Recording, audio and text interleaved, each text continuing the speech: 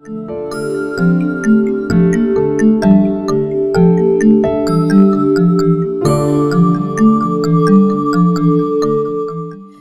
and welcome to the My Story mini-pod series, In Between Things, a 10-minute impactful chat about everything involving our children's mental health while running in between things, in between meetings, in between taking the dog to the vet and doing the school run, in between suicide hour and plonking down on the bed. My name is Milan Murray, founder of the My Story Tribe. Thank you for joining us. My guest today is Chantal Griesel, occupational therapist and mom of 3 boys, but also the content curator here at My Story. Welcome, Chantal, and thank you for being guest number 1. Thank you, Milan. This is quite exciting. So let's start at the beginning. I met you in a queue for pancakes. Yes. And it was quite a long queue at the primary school, but I was actually quite grateful for it because it allowed me to really get together all my brave to tell you how appreciative I was of your children's books and how often I actually used it with the therapy with my kids and how really awesome stories in general are for children. And when you told me about your new mental wellness tribe for 6 to 13-year-olds, I was ready to jump in, boots and all. Okay, well, listeners can read my side of the story and what led me to create this platform on our website. But I want to find out why you think mental wellness and emotional resilience is an issue in this age group. That's quite a big question to unpack. But I think let's start with this age group. We've discussed it before, and it's actually quite a forgotten age group because we tend to focus on parents so much on the preparation for our children when they are born, and then when they are born to get them through all of the milestones and what we want them to achieve. And we are very focused as parents in terms of preparation, especially preparation for school. And then they go to school. And then we basically decide, I think, as parents now, this is now my time. I've done whatever. It's done. I've done my work. I've done my work. I can relax. And it's honestly actually quite the opposite. Children start developing emotional resilience from the age of 6 or 7 because that's when they're basically more exposed to socio-emotional situations and things that happen and things that they've got to deal with at that age. And also between the age of 5 and 7, they realize that the world is not just them, that there's a bigger world, but it's also the time where they start comparing themselves and their value and their worth, especially in relation to accomplishments and achievements and what my peers have achieved and I haven't. So unfortunately, I think what's happened today is that the different systems that's supposed to be in place that was created initially to support our kids has become the actual systems that's putting so much pressure on our children today. Yeah, the system that's supposed to fix it or supposed to step in to the gap is now creating the problem. Yeah, and it actually starts with the family system already and not necessarily the bigger community systems, but especially within our family systems, it's already... Yeah, so let's not pass the buck. Let's not say it's not us, it's the school system. Yeah. And it's not, and I'm not saying it to place the blame. I'm saying it because that is our environment and that is our lives of today. It's a very long and big question to unpack, but for me as an occupational therapist, I am becoming increasingly aware of the variables that's involved in a child's life at that age and how it really influences the emotional growth. But also what is lacking in their lives today that's causing a big amount of pressure or increase in pressure, and which is why we're seeing so many mental difficulties coming out at a very young age, such as depression and anxiety, etc., etc., etc. And I think it's a lot of things that we can actually prevent. It's something, small changes that we can make. Yes, and this is the part that gets me excited, is I feel we need more aids to guide our children, and that brings me to this exciting new tool, the My Story Journal, that we have developed and that is in the market at the moment. So why journaling? I'm personally a massive fan of journaling. My father taught me how to journal from a very young age. And he actually still, till today, wakes up every morning 5 o'clock to do his journaling. I am, however, not as self-disciplined in waking up every morning.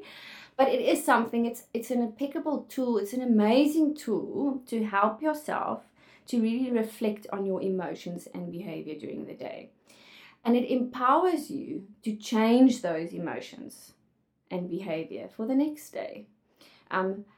And for me, the amazing thing about journaling is to actually monitor your growth, because you can really look back a year or two and then see how your thoughts have changed and how you've really grown as a individual in your own story and in your own on your own journey.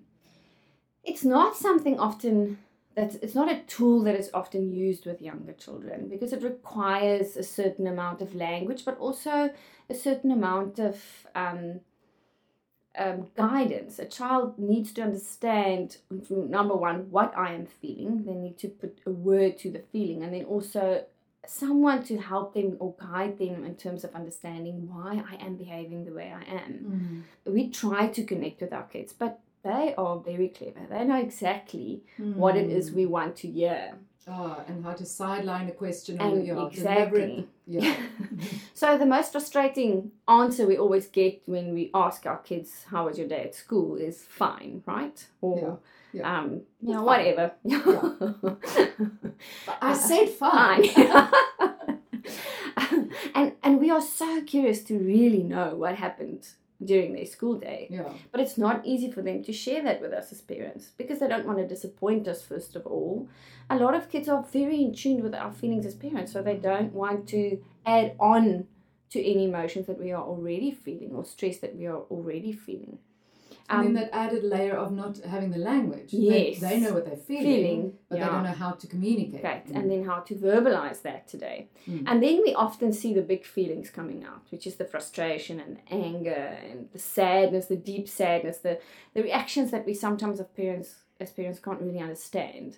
I think journaling has the potential for children especially to help them really develop a bigger sense of identity.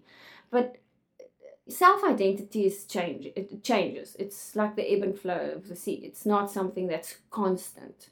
So the idea is not for a child to rigidly decide who I am and what I want to be. The idea is to actually allow this child to consider and think about who I am and why I respond the way I do in a process towards self-acceptance. So that's a tool for the rest of my life. Yes. Because reflection then becomes a tool that I use to stay mentally healthy, I guess, and emotionally healthy. Exactly.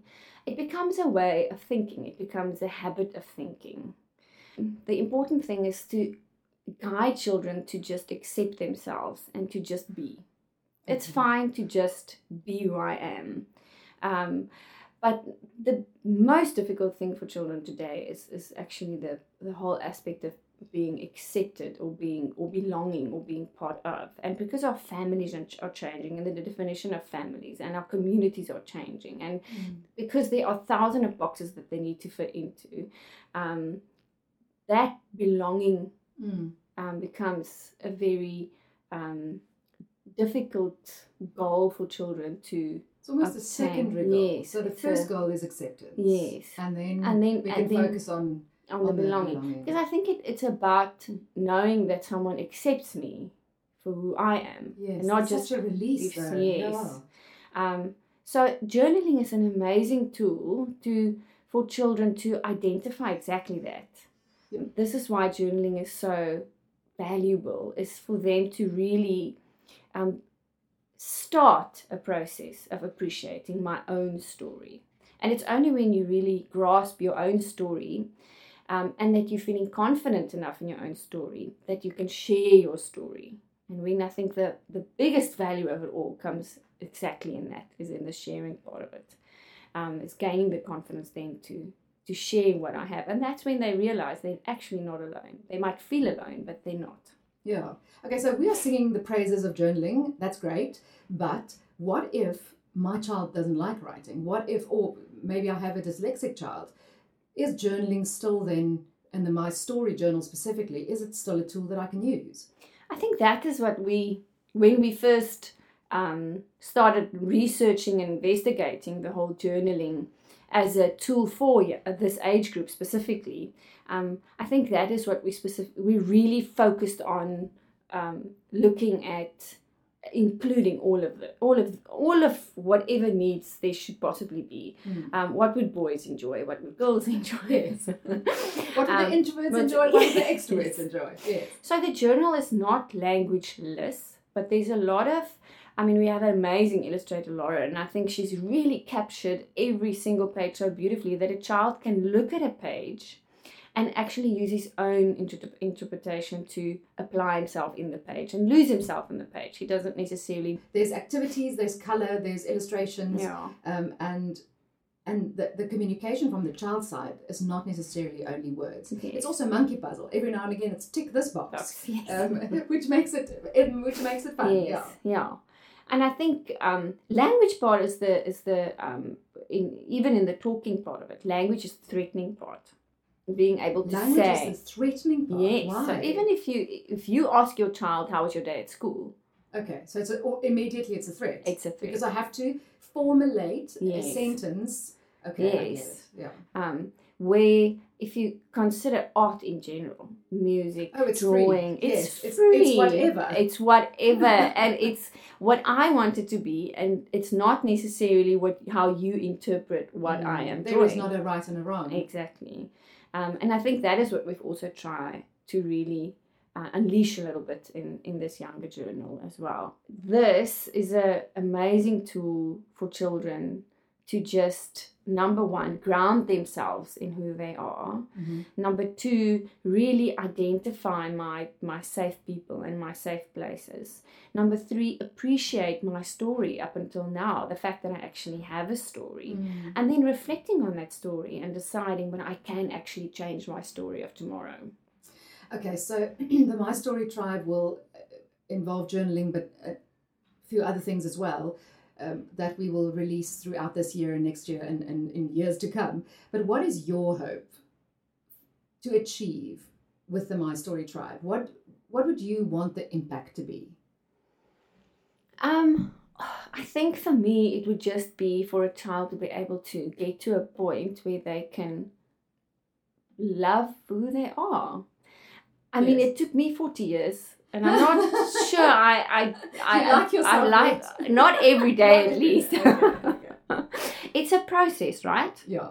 So if we can teach children to change those almost traumatic and negative self-thoughts from a young age and empower them in terms of how they not just see themselves, but how they as individuals impact the people around them. Oh, then we can create a better world. Then we can hopefully create, number one, stronger individuals, but also children with a sense of responsibility in knowing my own story and appreciating other people's stories as well. And I think that is where the magic lies in, is in that sense of community. And that's what the My Story Tribe creates. As we grow older, we put on masks and we develop egos and we develop protective systems. And for me, it's a beautiful way of reminding children who they really are. Yeah. And taking them back to that. I completely agree. And I keep picturing, the My Story Tribe is for 6 to 13-year-olds. So I imagine them sort of graduating at the age of 13. And I keep seeing these tribe members walk away on their 13th birthday with a solid backbone and liking the main character of their story, liking themselves. For me, that's the goal, or at least one of the goals. Thank you so much for sharing this journey today, but also this journey in general. Thank you so much. Join us every Wednesday for In Between Things, where I chat to a wide variety of people about anything concerning mental wellness and our children.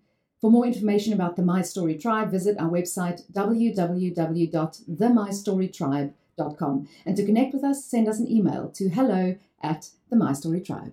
Thanks for listening.